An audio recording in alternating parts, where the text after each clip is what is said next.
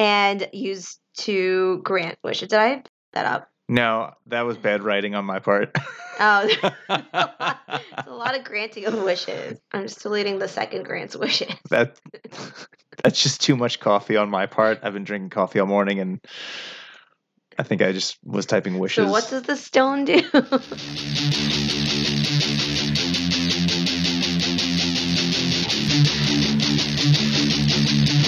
Hey, I'm Xander. And I'm Kim, and you're listening to Geek Prime. Wonder Woman 1984 was released in theaters and on HBO Max on Christmas Day, and the past week has not been kind to the film. Yeah, we're going to get into the controversy in just a bit and even our own ways of how the movie could have been fixed. But first, we should note that there will be a lot of heavy spoilers in this entire podcast. So just be warned, if you plan on watching the movie, you should watch it before you listen to this. So, Wonder Woman 1984 takes place in, obviously, 1984. It's been almost 70 years in universe since the first movie, and Diana is working at the Smithsonian in Washington, D.C. A stone that grants wishes is discovered and stolen by aspiring oil tycoon Max Lord. Wonder Woman has to fight Max and Dr. Barbara Minerva, who becomes Cheetah, to stop them from using the stone to grant the world's wishes, which all come with an unseen cost.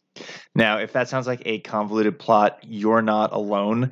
There was a lot of reaction to this that you have been tracking. Yeah, so let's start with some fan reactions. We did ask you guys on Instagram what you thought, and the answers are pretty unanimous. So, nobody likes you when you're 23. Good reference. Said kind of boring. Mehul Chandra Official said it was entertaining enough. Ron2522 wrote, if you saw the movie Wishmaster, you already saw this. Interesting. Ooh, that's actually a pretty good point. Good point, Ron. Cookie Monster, also known as Irina, said it was very messy and inconsistent. Friend of the show.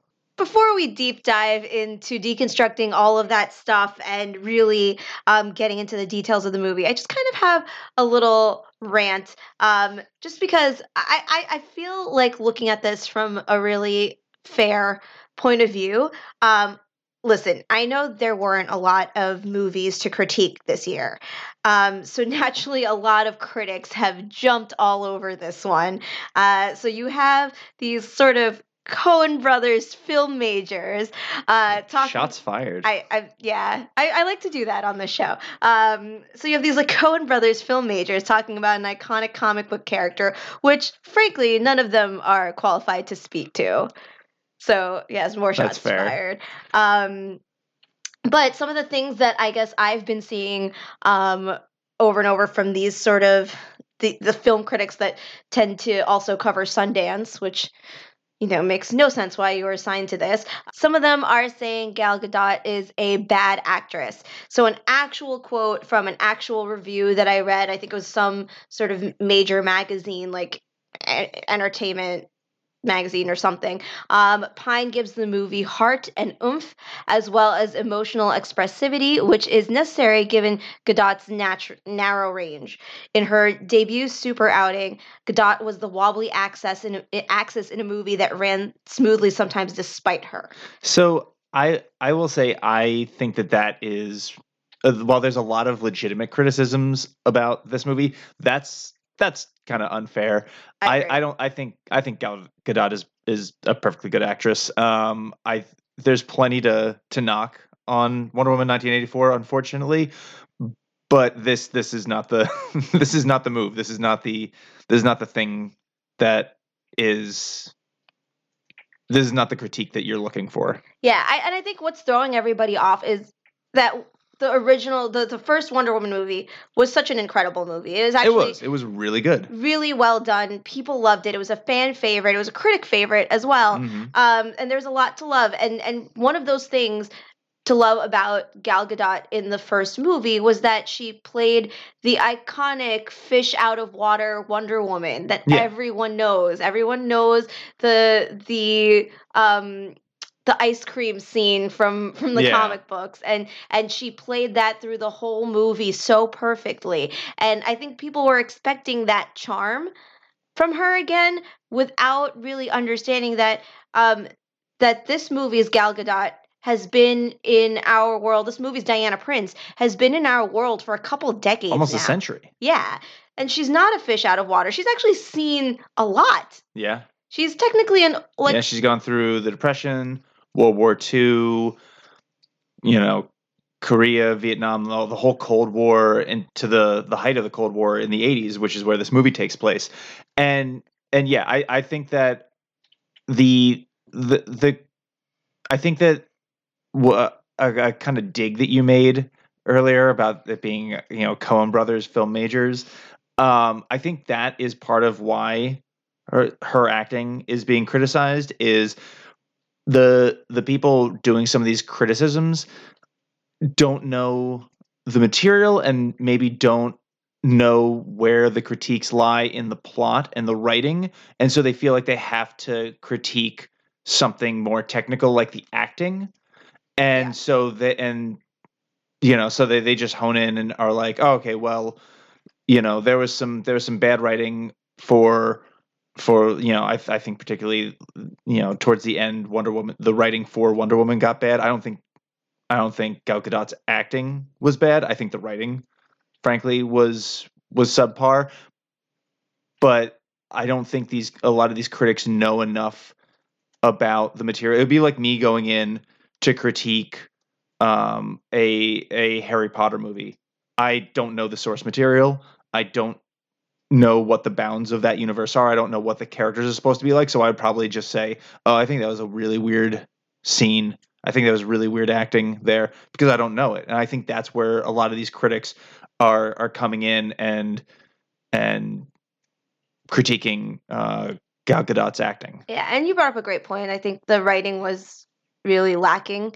Which is upsetting, because Geoff Johns and Patty Jenkins, I mean, Geoff Johns has written some of the most iconic, especially Green Lantern stories, but he's done some amazing writing over the decades for DC. He knows DC, so it was really surprising to me that this movie was what it was, Yeah, and we'll get into that, because we did in our critique look at some of the comic book source material, and maybe not source material, but should have been source material. Yeah.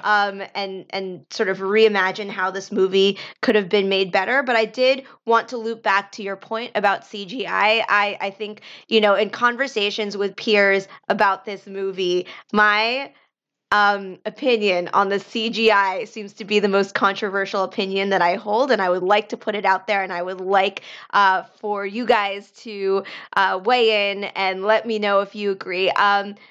The CGI was bad.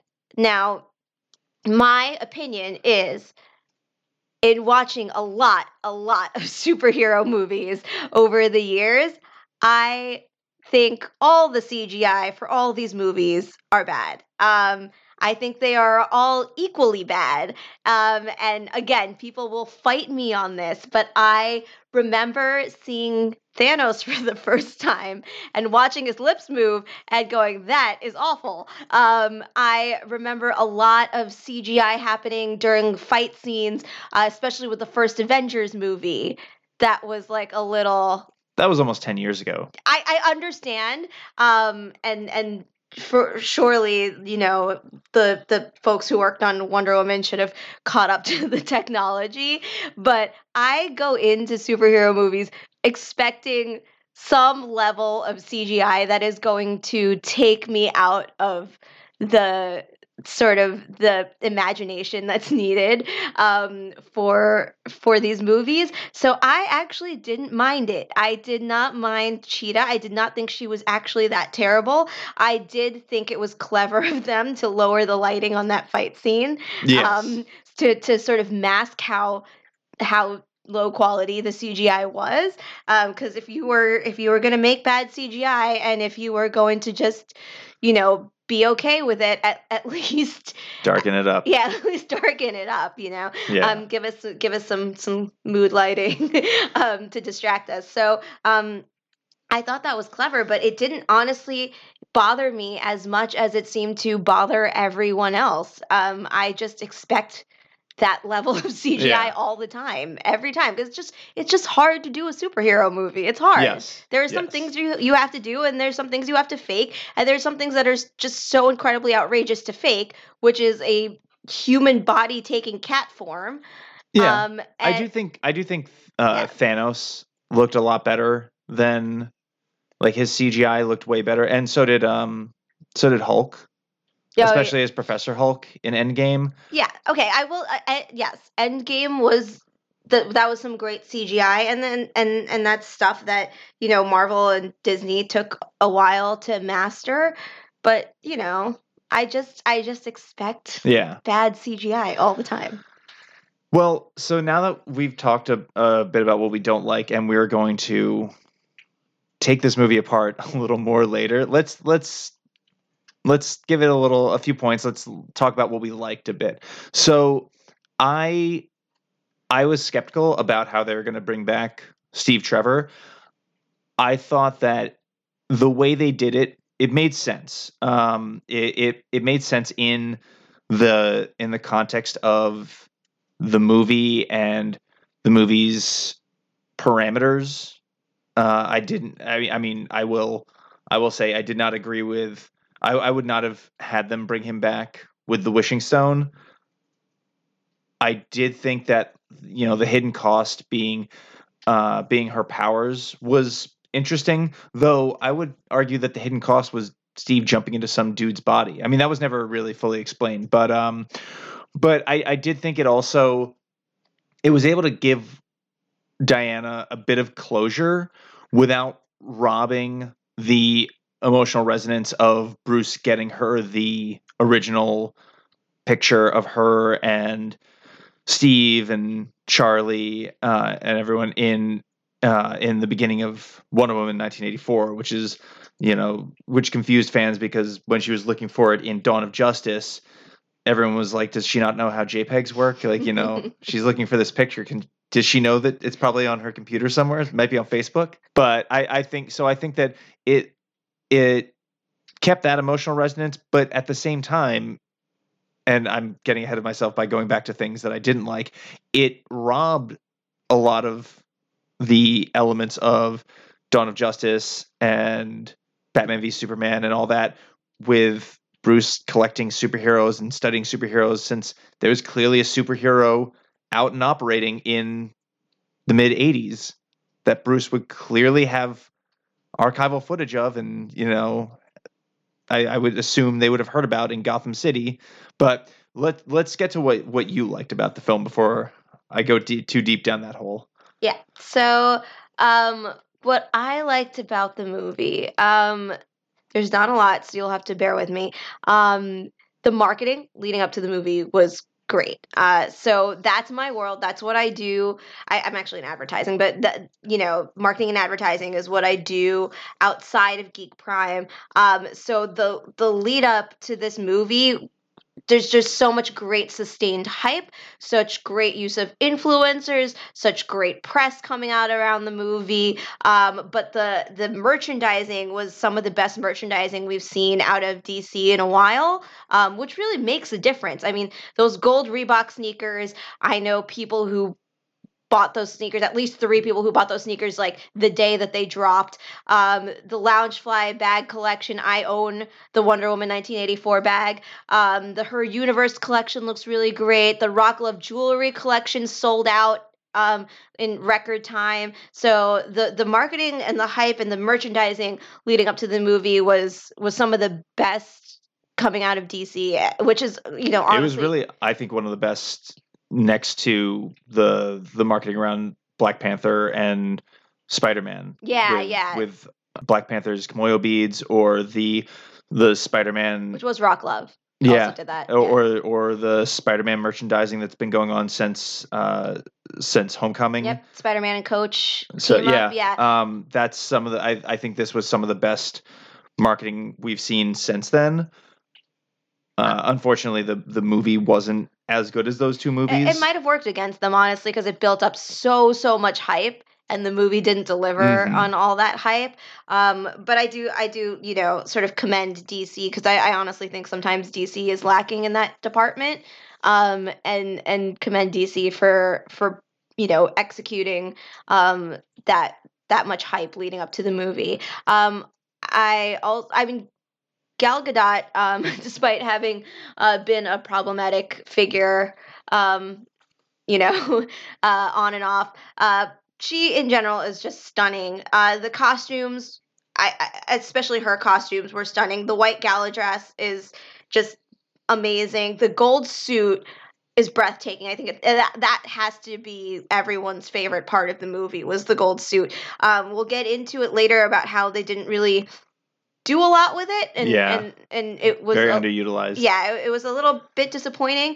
But just the design of the suit is just beautiful, and for both the white gala dress and the gold suit, I already saw a bunch of people cosplaying, like doing some really amazing cosplays of both of those.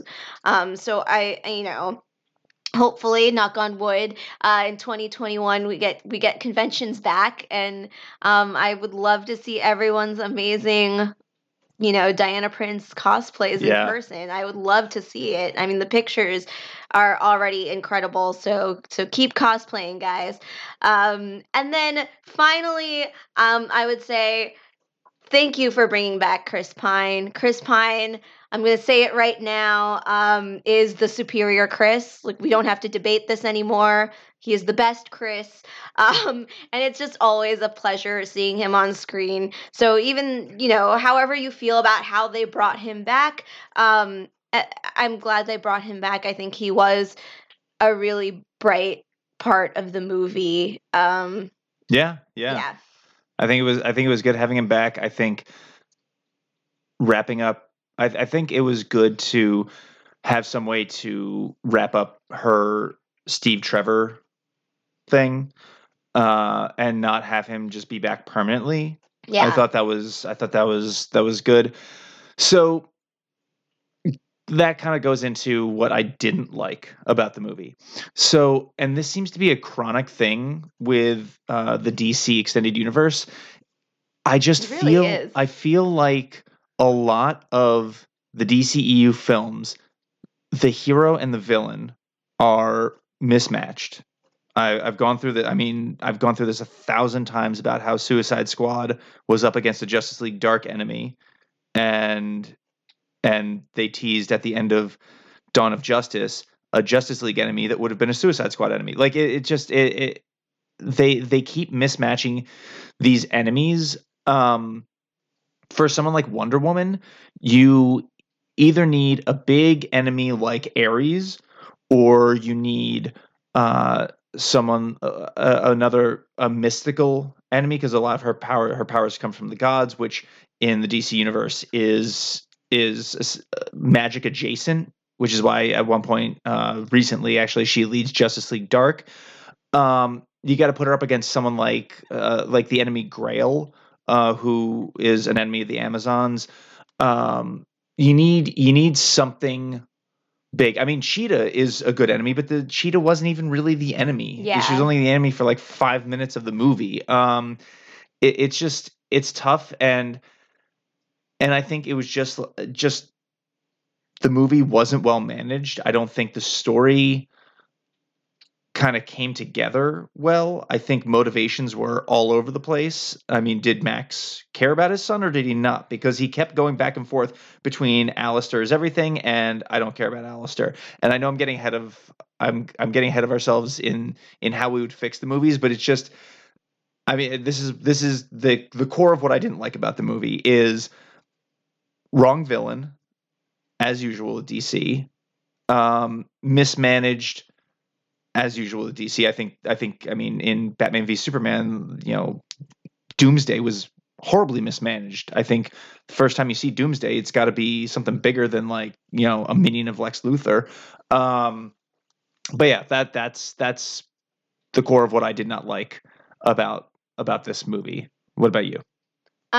It like for me, we can break it down character by character, because there's something I didn't like about each character. There's something at the end when we talk about how we think it should have done. I would have just honestly thrown the whole movie out and started all over again. Mm-hmm.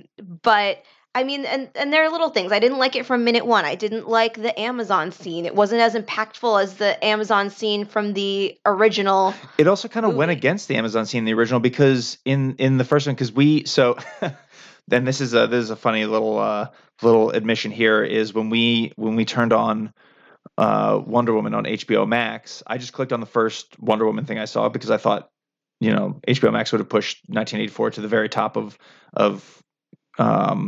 its feed. But apparently the first Wonder Woman was the first movie I came across. I didn't read the whole title. I saw Wonder Woman. I clicked on it and it started playing, and I thought, wow, this isn't so bad. This first off, this is pretty good. But also, why are we going? Did we not go through her origin story because it begins with her origin story? I was thinking, did we not go through her origin story in the first movie? So we kind of got a refresher of everything that happens before Steve Trevor gets to Themyscira, just before watching 1984. So we honestly didn't realize it until the plane crashed. Until the plane, Steve's plane breaks through the barrier, and we looked at each other. Oh, this is the first one. Wrong movie. But it was good to have that refresher, because in that, Antiope's been training Diana in secret until she's a teenager, well older than in the beginning sequence of Wonder Woman 1984, where she's clearly been being trained and is competing with the Warriors as a preteen. And so, I mean, she couldn't have been more than 9-10 years old in that, but she was clearly 14, 15 in the first movie when Hippolyta finds out that Antiope's been training her. So it kind of was incongruous there. Yeah. Like it kind of contradicted the first movie, which was the better movie. So I don't know. It was very weird.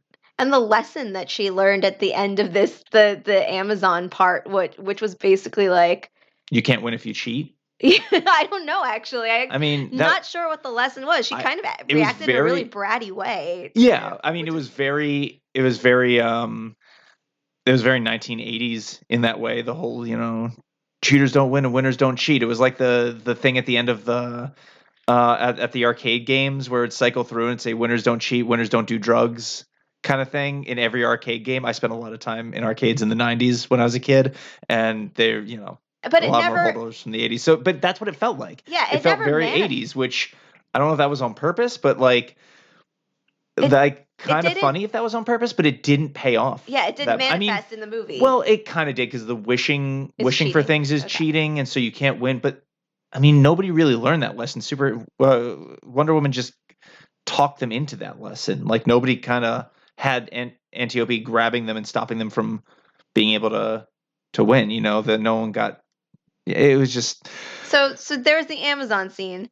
Then that was followed very quickly by the mall scene that did not need to happen, which I also didn't like. Yeah. And her not so secret identity, just Wonder Woman out in the open. Yeah, in the 80s, and for some reason that stuff isn't in Bruce Wayne's extensive files on these superheroes that are acting in secret, and the fact that she's so secretive about being Wonder Woman in Batman v Superman, like it just didn't make sense. Yeah, there was it was like those were the very first two scenes of this highly anticipated movie, and they had already lost me. Like from there, it was just it just snowballed. It was just like a disaster.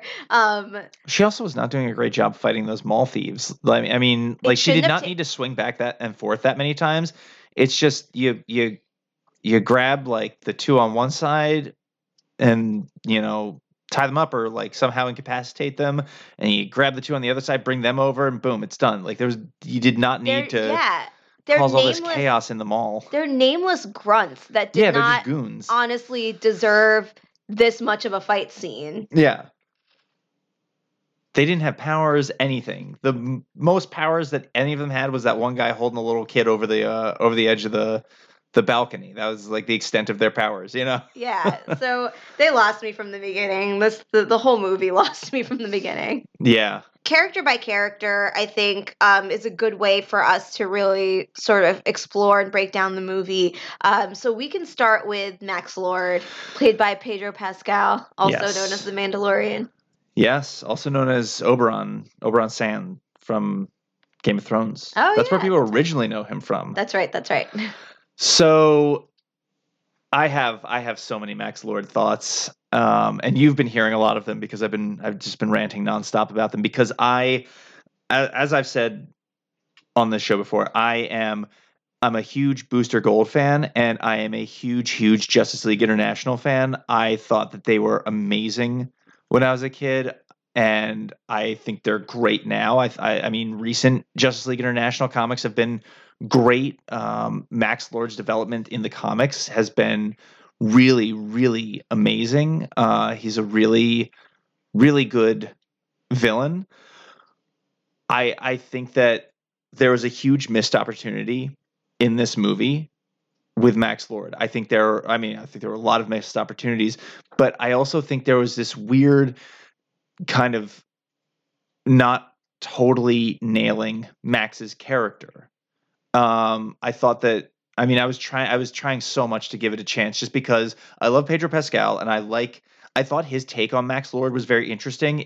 It fit very much into the Gene Hackman Lex Luthor of the Christopher Reeve Superman movies. It was very, which fit in like the very late 70s and early 80s kind of movies and villains, and that kind of 80s businessman kind of things.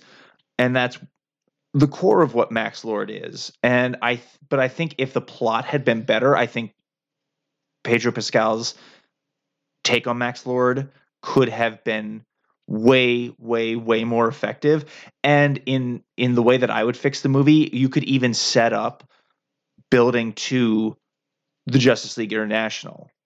It would potentially cause issues with the established universe of Bruce Wayne looking for all these heroes, but you could find ways around it. But I think there were a lot of missed opportunities, and the Wishing Stone, just bothered me. I mean, my fix for the movie that I keep teasing, that I promise we'll get to, is a little bit of a hokey way to fix it. But I feel like any kind of wishing plot line is just it's tough to, unless you're willing to like burn it all down, which you can't in this movie because you've clearly got movies that take place after this.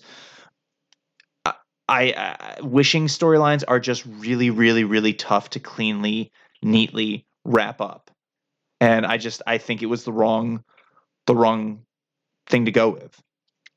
Yeah, I think with regards to the Wishing Stone, I agree with you on all those points. But with regards to the Wishing Stone, I think they were going for a Dream Slayer storyline, but replaced Dream Slayer with a rock. Yes. Which I don't know why you would do that, but okay. But yeah, no, I agree. I don't think we needed Max Lord in this movie at all. I'm sorry. I love Pedro Pascal. I thought he did the best he could with what he had. But I just, like you, I thought it was a waste of a good villain. And his son as his humanizing character also was not convincing to me. And yeah, he had, when we first meet his son, Max had forgotten it was his turn to have the kid. Then he loves his son and he gives him a pep talk. And then he casts his son aside after his son begs him to spend more time with him. And then it was supposed to land on this love speech at the end. And when honestly, Max Lord should have been getting arrested. But at that point, I was just convinced that was just the adrenaline talking. Yeah, like I love you because I almost died and might get arrested. Yeah. Not like I love you in general, in total. So it just wasn't, the emotional resonance wasn't there for me. I also thought the real comic book Max Lord had other things that grounded him that could have been interesting. Like his dad. His dad was a good man and a businessman, but he committed suicide out of guilt after finding out like whatever product he was making was cancerous. I think that is an interesting thing to explore, and how that affects his son, Pedro Pascal or Max Lord. I think that would have been, if you were going to bring Max Lord into this, I think. Oh yeah.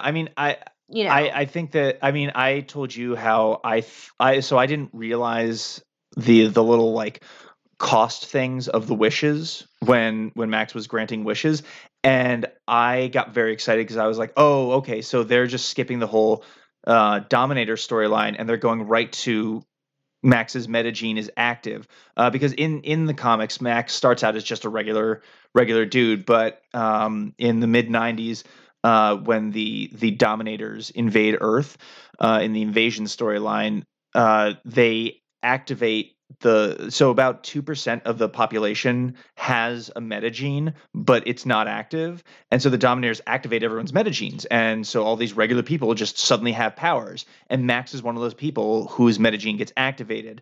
And his power is being able to influence other people, to be able to subvert the will of other people, control other people's minds and actions. And that's what I thought they were going with the Wishing Stone. I thought like, oh, either this takes place after the Dominators or the Wishing Stone is what activates his metagene, because there's a cost to him using his powers. He gets nosebleeds, and the more powerful mind he controls, the more minds he tries to control, the more like he gets like a nosebleed or blood coming out of his ears. Like what happens when he tries to control Superman. He does this whole thing in one of his more recent appearances in the past decade, where he hooks himself up to this blood transfusion thing so he can like control the minds of everyone on Earth, because he knows he's going to lose a lot of blood, so he's replacing the blood. And I was very excited. Like I kept telling you, oh, his nose is going to start bleeding because he's controlling. It did eventually. But I thought when he took the guy in Egypt, when he took his security detail, I thought he was controlling their minds. I didn't realize that was what he's taking in exchange for the wish, which I think controlling their minds would have been better. But yeah, I mean, the comic book Max Lord is very he's Justice League International's Lex Luthor. He's Lex Luthor with powers. He's very, very cunning and very he's always ahead of the heroes. And so him just being very reactive, and yeah, like the way he was written. I mean, I think, like I said, I think that Pedro Pascal did a great job with portraying this 1980s Max Lord, who was basically a promoter. He initially latched onto Booster Gold because he was trying to get his hooks into the superhero community, and Booster was his way in. But I thought that just, yeah, he was written. He didn't need to be Max Lord. It wasn't necessary. I felt like they were teasing something that never bore fruit. Yeah. And so, coming off of that, there's Cheetah. There's Cheetah.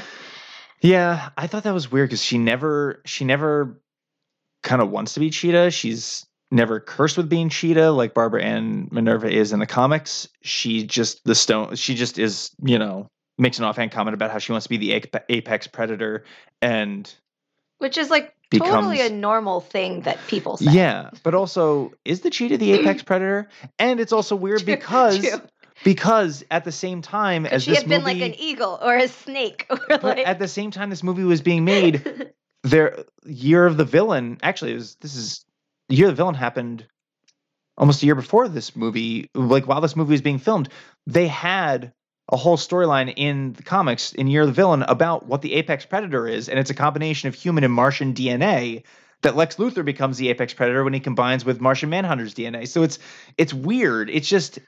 I understand that they don't expect people to be reading the comics and knowing that in the comics the apex predator is human and Martian DNA combined, but just her saying that, and like the result is the Stone's like, oh, sweet, you're gonna be like a human cheetah thing.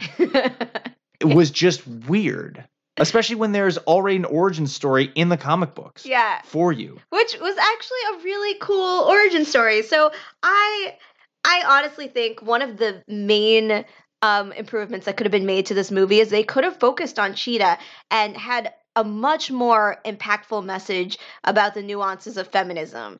That still had all the other, sort of parts of a superhero film that still pull people in, but also have a much bigger message and a much bigger lesson to learn.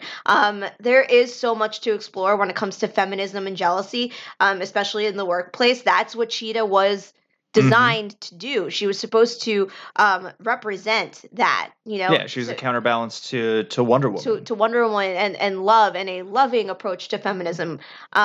So and just to set the stage here, not to like flex or whatever, but like I majored in feminist and post-colonial literature, and I teach professional women's empowerment workshops. So I've done you know what you're talking about. Yeah, I've done a lot of research into this topic, and I think that they could have landed on a much harder lesson and a much tighter story if they chose to pursue this message. Yeah, and this kind of goes into how I would fix the movie. Like, it would set up this second movie where you could really focus more on Cheetah. Yeah. So the actual Barbara Ann Minerva, as you were saying earlier, has a really incredible backstory that actually would have made a great opening to the movie, as opposed to the like Amazon opening that died away and didn't become relevant. First of all, she's not this down and out loser. She's a rich heiress, actually, that's just really ambitious and maybe a bit narcissistic. And narcissism would have been a really cool topic to explore here. And then, if you were going to take liberties with adapting some of the comic book material, she does, go to Africa on an expedition because she is this very ambitious. She's also British archaeologist. Yeah. So like you could take liberties and just make her, have her be, Kristen Wiig, have her be, not get rid of the whole British storyline, but she could still be, this very narcissistic and kind of like shoving aside kind of person. Yeah. Who and because it's just I'll get into it later, but it's also just sad that she that they positioned her as this like down and out loser that just like admires Diana so much that she wants to be her, and then she's jealous of her, then she wants to be her, and then she wants to defeat her, and it's just because you could still do the I want to be Diana, I want to have Diana's powers if she it would especially work if she was narcissistic. I didn't like that progression of that I agree with that. I'm working within the constraints of the movie. I'm tossing out the whole thing away. Oh yeah, totally. No, both are good ways to look at it, but that's totally what I'm doing. So the other thing is Barbara Ann Minerva's hyperfixation on the lasso of truth would have made it more understandable, because one of the critiques of this film is, why did Wonder Woman use this lasso so dang much? Yeah, that goes into the whole there's too much swinging back and forth in the beginning of the movie. So much lassoing. Sure, maybe if I had like a lasso of truth, I would like swing around the mall too, maybe. But I mean, like it seemed like it would be fun, but it just made no sense because it just you're not fighting villains. Yeah, and so but it would make sense in the context of the original comic book Barbara Ann Minerva. It's almost like watching Wonder Woman through her eyes and just and all you're seeing is the lasso. That would be because she thought of the lasso as this coveted historical object that she wanted for a collection or something. Yeah. And so that would make sense why there was so much focus on it. What also was cool is in the comic books, Cheetah actually does attack the Amazons, which again would have been a really cool scene if we wanted to do an Amazon scene. Mm-hmm. So I would have loved to see that, and I would have loved for them to bring that set back, bring those characters back in that context. The relationship between Cheetah and Wonder Woman is actually more complex in the comic books than this movie allowed for, which, if we're going to do, again, giant critique of DC in general, it's just DC characters and DC storylines, and I will say this over and over again in every podcast that we ever do about DC, they're just too complex to fit into feature film format. They're too complex. And they're the kinds of characters and they're the kinds of relationships that, in order to be done justice, unfold slowly over time and allow you to understand each character, respond emotionally to each character, and then again, the plots are also very complex, and you just can't Yeah, I mean, squeeze that into 2.5 hours, 3 hours I mean, a even. lot of times, the some of the best DC movies have been when they try to fit that complexity in just kind of like one-on-one kind of. I'm thinking like the 1989 Batman, which is always will be my absolute favorite Batman. Michael Keaton is the best Batman. Or Batman Begins and The Dark Knight. Those two movies. I think The Dark Knight Rises had too much in it. I think that movie was trying to do too much, but I think I don't think it was necessarily a bad movie at all.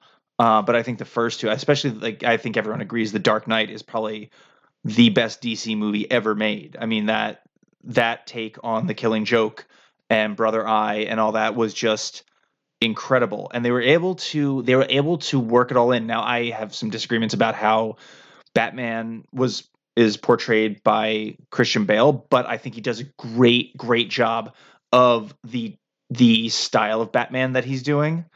But yeah, I mean, you're right. There is a lot of complexity. And I think that there were too many tangential lines coming out of this. I think if they had just focused on Wonder Woman, Cheetah, and then had like some, like, because you've always got to have like the B villain. You've got to have like in the Dark Knight there was Two-Face. In Batman Begins, it was Scarecrow as opposed to Ra's al Ghul as the big villain. There's always going to be the B villain, but I think that there's enough that you could have had Cheetah be the big villain and then had a kind of B villain come in there. So we can talk about how a potential B villain could have been brought in, but the fact of the matter is that between the ongoing saga between Cheetah and Wonder Woman that unfolds over in the comic books over a long period of time, you know, brings forth this concept of female relationships and female dynamics. That the franchise of Wonder Woman is in such a powerful position to address, because their relationship is not, good guy versus bad guy. There are times where they are friendly towards each other. There are times where they come together. Then there are times when they're pulled apart and they're adversaries. And I think that is, again, such an interesting commentary on female relationships, where narcissism and where jealousy are involved, that Wonder Woman is in this unique position to address. Like, it's almost as if like the creators just didn't know, like, how much power they had to make these bold statements, and do it in a way that's entertaining and do it in a way that people will really attach to and talk about and think about, long after the movie is over. And instead, they just boiled it down to this. Again, I really hated what they did with her. It just became a story about petty jealousy that didn't really resolve one way or the other. Yeah. I don't think at the end Cheetah learned her lesson. No, and it also, it just, I think, kind of, I think the take of Cheetah being sort of shy and all that in the beginning, I think robbed it of what it could have been than if she had been, the narcissist that she another career-driven, powerful woman, because that's where you're experiencing these conflicts, and it could have been a commentary on how what happens when we don't support each other. But instead it turned into if your timid friend ever had wishing powers, she would try to rip your face off. Yeah, that's so terrible. And then also, don't get me started on everyone who grew up wearing glasses has been sharing the evil villain meme. Oh yeah. About why every evil villain in every superhero movie starts out as like this dork who wears glasses. Yeah. Like, that's really unfair. I mean, frankly, in Batman Returns, that's how Selina Kyle starts out. And it's also the old attractive woman meme, like, not meme, but like trope from movies where all take off your glasses, put your hair down, and suddenly you're a supermodel. Yeah. And all that. But before that, she's all that. Yeah, exactly. I hate it so much. Yeah, it just, there was a bunch that was just. It was, what they did to Cheetah, to me, honestly, was just an injustice to Cheetah, that she could have been such a much more powerful character, and they could have made such a bolder statement than they did, and instead it's, you're right, like it's hey, your dorky friend is gonna get hot and then try and rip your face off.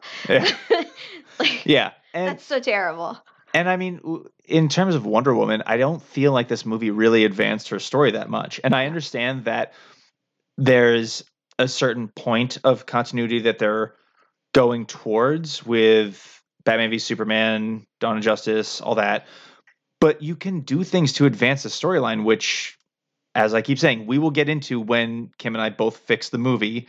But I mean, like I said, it's unclear why Bruce had never heard of Wonder Woman, why he didn't have footage of her from a mall in the 80s if he's so desperately searching for these heroes to fight against Darkseid. It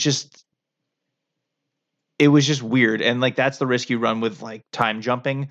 You risk messing with established timelines. That's why you got to plan it out ahead of time. I mean, I know they have a lot more space to do this because they have 15 to 18 episodes a season, but I think The Flash usually does a really good job of plotting out the storyline, the effects on the future, and also, frankly, they live with the changes to the timeline. Mm-hmm. It's harder to do that with movies, though, because you're investing so much money in stuff that people are consuming years apart, and it's just very different from storytelling from a TV show. But I mean, that's the danger of jumping through time. But again, I think it could have been fixed. Yeah, I mean, when it comes to Diana in this movie, the inconsistencies are just a little wild. Like, Diana is a really bad friend in this movie, and that is not the Diana that we know and love. I actually got that idea from a really great IO9 article. So feel free to look that up and check that out. But I agree with it. I think that she's acting very un-Diana-like. And if you boil down the plot to a man, Steve Trevor, distracts Diana from further pursuing her friendship with Barbara, and then another man, Max Lord, distracts Barbara from doing the same with Diana, like, you see the problems with this, but like Diana does not treat Barbara very well. A lot of presumptions are made from the get-go. So Diana, after, like, if you think about it, they just met. It was Barbara's first day at work. They have first week. It was her first week, but fine. They have one round of drinks, Mm-hmm. and a really great sort of girl date, which is awesome. And then immediately after that, when things start falling apart, Diana assumes that their relationship is comfortable enough that she can lecture and boss around and make demands of Barbara. I thought she was being incredibly aggressive with Barbara in the week following, considering that they never had follow-up drinks or never hung out since that one day, and then Barbara also for thinking that Diana is the ultimate woman after one round of drinks. I would love if someone would go to one happy hour with me and be like, that guy, he is, it's the pinnacle of man. We should just erect statues to him because he is amazing. I would love that. It was just insane. If I could find out where they were drinking or what they were drinking or what made Cheetah think that, I would go there. This is not how relationships work. It just isn't. It was just so bad. And just so contrived, and I just couldn't believe it, and I couldn't follow it, and it just left me baffled from that point on as to why anyone is reacting the way that they are. Yeah, it was weird, and I mean, in that vein, moving on to Steve Trevor, it killed me that there was no closure on the body that Steve stole. So I thought it was interesting that they had I thought when they first brought him back, I thought it was going to be, or when we knew that they were going to bring him back, I thought it was going to be like he was just going to appear. But I thought it was interesting that they had him jump into an existing person's body, but that storyline was never followed up on. We kind of, we see this dude in the beginning, and then the camera twirls and he's Chris Pine, and then we see this guy again as a reflection in the mirror, and we never see him again until the end of the movie. And it's just weird. I felt like that was just an obvious plot point that was just never why did Steve jump into someone's body? Why did he jump into that body? Who was that guy? They started examining that guy's life, and then they just raided his closet, and they just kind of this guy, I mean, he's now on camera having stolen a fighter jet. He is it's all, I mean, it was just very weird. Also, the fact that, Steve Trevor doesn't have a passport, but Steve Trevor doesn't need a passport. The guy whose body he jumped into needed a passport. And why didn't they ever check if that guy had a passport lying around somewhere? I mean, you don't need to do too much digging to find my passport if you jump into my body. I mean, if anyone wants it. But I was waiting for some kind of closure on that point.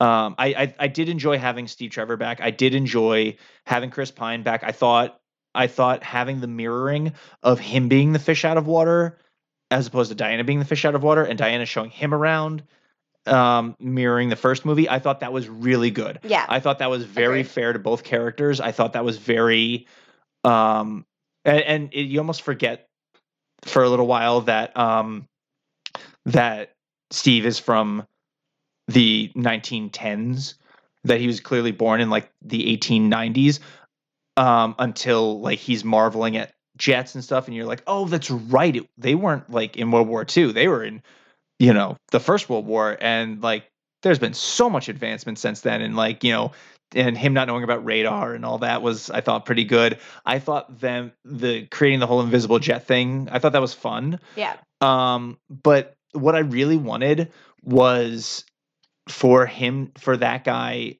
whose body was jumped into, I really was dying for them to even see a slip of paper that said Ted Kord on it. Because I thought that guy looked like he would make a really good Ted Kord, who becomes Blue Beetle, who is a member of the Justice League International, best friends with Booster Gold, and works with Max Lord. There's so much low-hanging fruit that they could have just grabbed. And again, I'm getting ahead of myself a little bit, but that was the biggest thing for me with Steve Trevor. I thought his scenes were great. I thought that Diana's reactions to him were great. I thought their scenes together were amazing. I thought Chris Pine did a great job, kind of closing out that character. I really enjoyed that, but I needed some closure.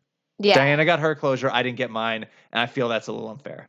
So a point on the body snatching. The body snatching was undoubtedly the most problematic part of the movie. Literally, super creepy. Everyone I know on December 26th was talking about the body snatching.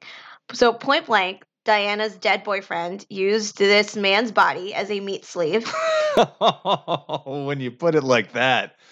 And Diana had sex with said body without the man's consent. Yeah, it was just, when you think about it like that, it gets very icky. So how anyone thought that this was a good idea is beyond me. But so putting all that aside, I don't know how, but putting all that aside, I agree with you. A lot of the best moments of the movie were the Chris Pine moments, the invisible jet, the scene where you have to suspend your disbelief and wonder how they're flying through fireworks. Yeah. I was saying, I'm not a pilot. I don't know. I'm not an expert on aviation, but I feel like you shouldn't fly through fireworks. I feel like that's a bad idea. I mean, a bird pooping on a plane causing all sorts of issues. If you can't have a drone near a plane, why would you be able to have small explosives near a plane? That aside, that was such a lovely scene. That was such a touching scene, and honestly, the way that Steve Trevor went away was not emotion. It just there was no emotional payoff there. He was just kind of like, "You go," and then he disappears behind a column, and that was the last time we see him. And I was like, "No, you were supposed to have sacrificed." Like it kind of undid the closure of the first movie, him sacrificing himself. He has to sacrifice himself. We're getting ahead of ourselves because the Steve sacrificing himself a second time is how I would fix the movie. Oh, that's right. So okay. do we want to just go to that? Let's go into how you would fix the movie. As we've been saying this whole podcast, we both talked about ways we would have fixed Wonder Woman. I mean, this is not the first time we've done this. We gamed out a fix that I would have loved for Suicide Squad, which you can find on the site. And we both came up with different versions. I focused more on how the ending of the movie could have been salvaged if you just changed the last 30 minutes or so of the movie. It could have redeemed the first hour and a half and set up some pretty good future DC movies. Kim's fix is more along the lines of if you just took everything and ripped it up and threw it out and put it in a capsule and buried it at the bottom of the ocean and made a new movie. So I'm all about reduce, reuse, recycle. So I'm trying to recycle the rest of the movie by just tweaking the ending. If you want to pollute the oceans with a bad movie, that's your business. I'm going to now fix the movie. Okay. Starting where Kim just pointed out, where Wonder Woman left Steve, and there was a little Steve, just creeps behind a column and tries to pretend nobody sees him. So which I don't know. Like what does Steve do after that? Does he like there's chaos in DC around him, but he knows that he's not going to be around for it. So does he worry about like the dude whose body he's in? Is he like, well, this guy's got to get safe? Or is he like, hey, I'm going to get some gelato or something.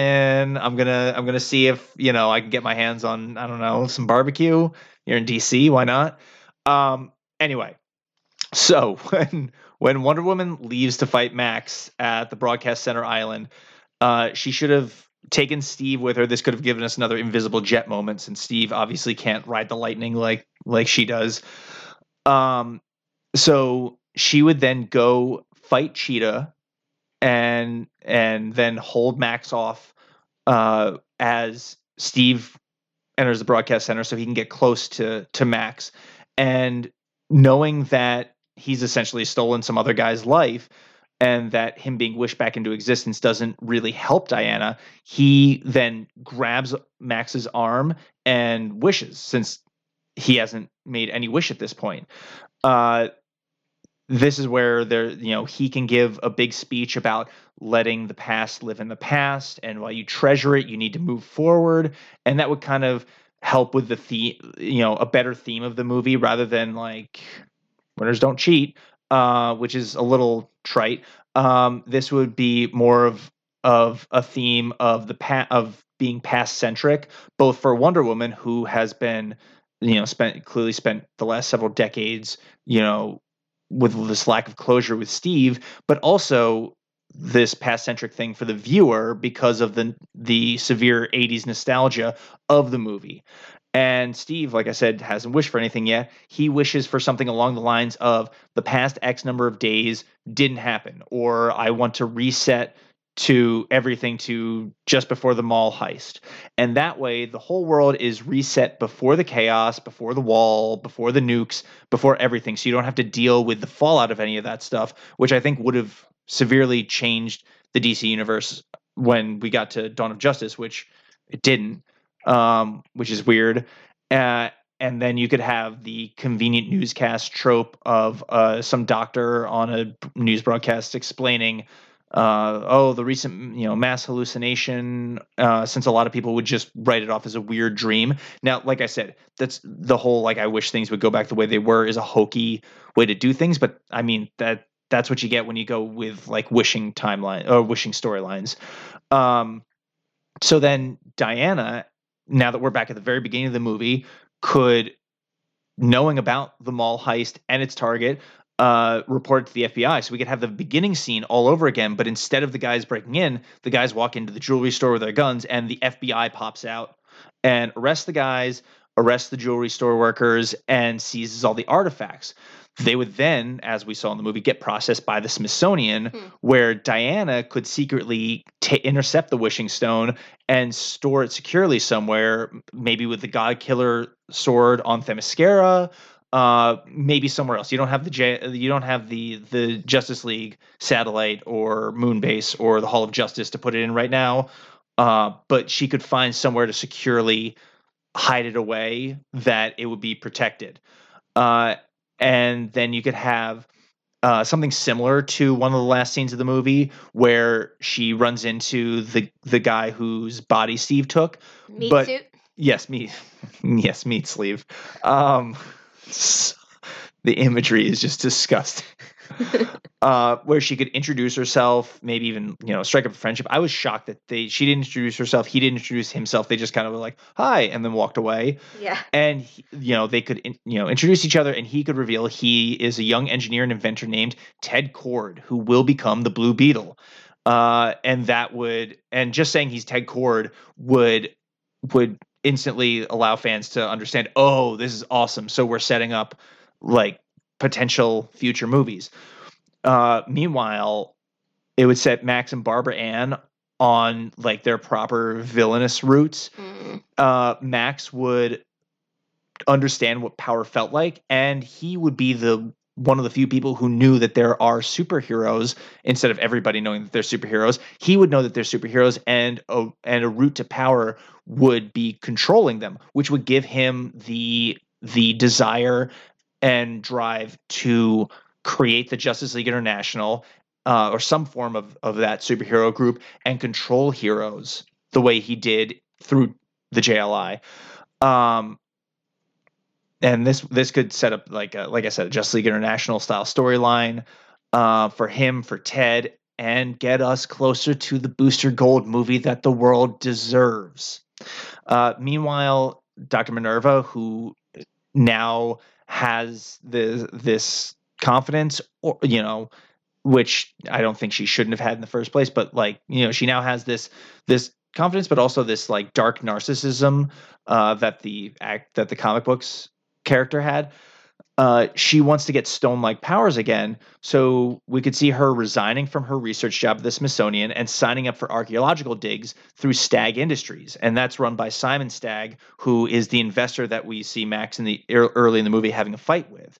So Simon Stagg and his company run archaeological digs, and this could set up a whole Batman and the Outsiders kind of movie with because Simon Stagg's the one who sent Rex Mason to Egypt to get the Orb of Ra, and that turned him into Metamorpho.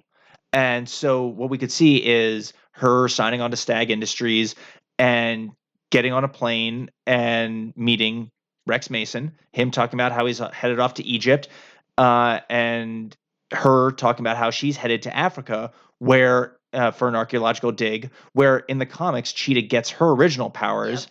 And the curse of looking like a cheetah. And that way you've set up a future Wonder Woman movie with a proper cheetah. You've set up all these other storylines, a Metamorpho storyline, which then could lead to Batman and the Outsiders. You've set up Blue Beetle and Max Lord to set up a Justice League International storyline. And you've also fixed the problem of heroes appearing too early in the established universe and really kind of save the movie from itself. And so that is how I would end this movie. And then maybe in the after scene credits, I feel like the mid credit scene could stay on its own. The Linda Carter cameo, I thought that was really good, but it just, I think that would have really tied up the movie that we were given a lot better. I think that's a very compelling argument. I actually would have enjoyed that. I still would have had to suffer through 2 hours of the movie, but the payoff at the end would have made. I think I would have felt it was worth it if we had that payoff at the end. And I think it's quite ambitious to assume that DC would want to make the potential spin-offs that this could have spun off into. Even if you don't make them, you at least kind of show that there's a bigger universe out there and that there's more things in the works. There's Ted Kord, there's Rex Mason, Cheetah's getting her power. You can have at least give yourself the option to follow up, and it's been established. If you never follow up, that's fine. You don't have to follow up on every single reference, but it gives you the option of following up. It's similar to like Captain America's shield being in Tony's workshop in Iron Man 1. Like there weren't a whole ton of plans at that point for the MCU. There was just kind of like, hey, can we make these movies and get them out and make them successful? But they set up a lot of future movies. And they set up a lot of future encounters and future stuff that were then able to be grabbed on and followed through with. And I think very well. I wish DC put the same kind of thought in its movies instead of trying to make what their original plan for the DCEU was, which is instead of this big overarching shared universe, we're going to have all these directors make their little self-contained movies within a shared universe. And I think that is a detriment to the DCEU. Yeah. But so let's take all that. Let's set it on fire. Let's put it in a concrete block inside of a lead box. Oh, come on. Let's dig a hole in the bottom of the ocean, down as close as we can get to the crust of the earth, put that box down there, cover it up, and never speak of it again. And what would Wonder Woman 1984 have been if you wrote it? So I think what you're getting at is that I just want a whole redo. So I posted my thoughts on my Facebook page, and you renounce your wish for Wonder Woman 1984? I do. I honestly do. And I got a bunch of interesting responses. So a colleague of mine, Jason Stack, pointed out that there was a waste of a possible Sandman connection with the Dreamstone. And I was like, this I thought was fascinating. That is genius. So here's why I think they should have just fully gotten rid of Maxwell Lord and put in Sandman in this movie. So Sandman gets reinvented actually in Wonder Woman issue 300, which, ta-da, came out in 1983. So it aligns perfectly with the 1980s theme of the movie.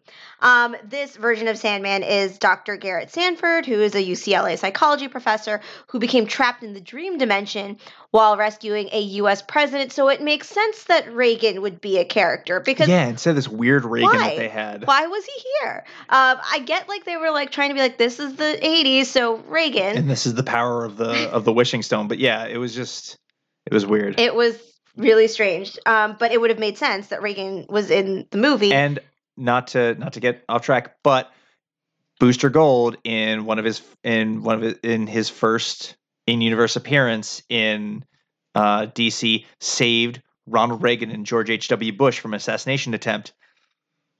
I'm just saying, all signs are pointing to Booster Gold. I don't know why we're not doing it. Anyway, sorry. I'm with you on that. Back to Sandman.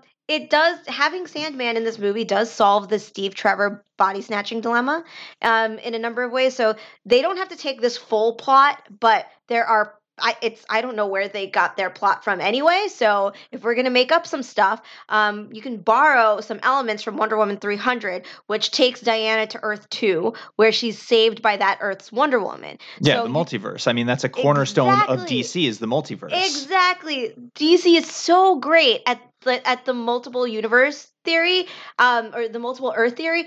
They're so good. They execute it so well. It's one of their strengths. And I don't know. It's what all the crises are always about. It's what Dark Knight's Metal is about. It's what the soon-to-be finished Death Metal storyline is about. It's all the multiverse. That is the cornerstone of DC. So that means that Earth 1 Trevor is dead and stays dead, but we do get our Chris Pine fix when they visit an alternate dimension, which, again, DC is known for and does really well. So you could pick up Chris Pine from another dimension. And then the nameless meat suit, credited as handsome guy, which I know you want to be Ted Kord. Ted Kord, which I do appreciate. And in my conception of the movie, it would be Ted Kord, but in your conception of the movie, this totally works. Yeah, so I do appreciate the Ted Kord Blue Beetle theory, but Meat Suit could also be, or I guess handsome guy, as he's called, can be replaced with a teaser of Garrett Sanford attempting to romance Diana. So we know that this doesn't necessarily end well and they don't actually end up together, but that'd be a great meaningful cliffhanger and we could get a Sandman movie out of it. Let us know what you thought of Wonder Woman 1984, what you liked, what you didn't like, what you would change, what you would keep the same. And thanks for listening. Remember to subscribe, rate, and review the show wherever you get your podcasts. Check us out on Twitter, GeekPrimeX, on Instagram, geek.prime, and on Facebook and YouTube. And you can read features and articles anytime at geek-prime.com.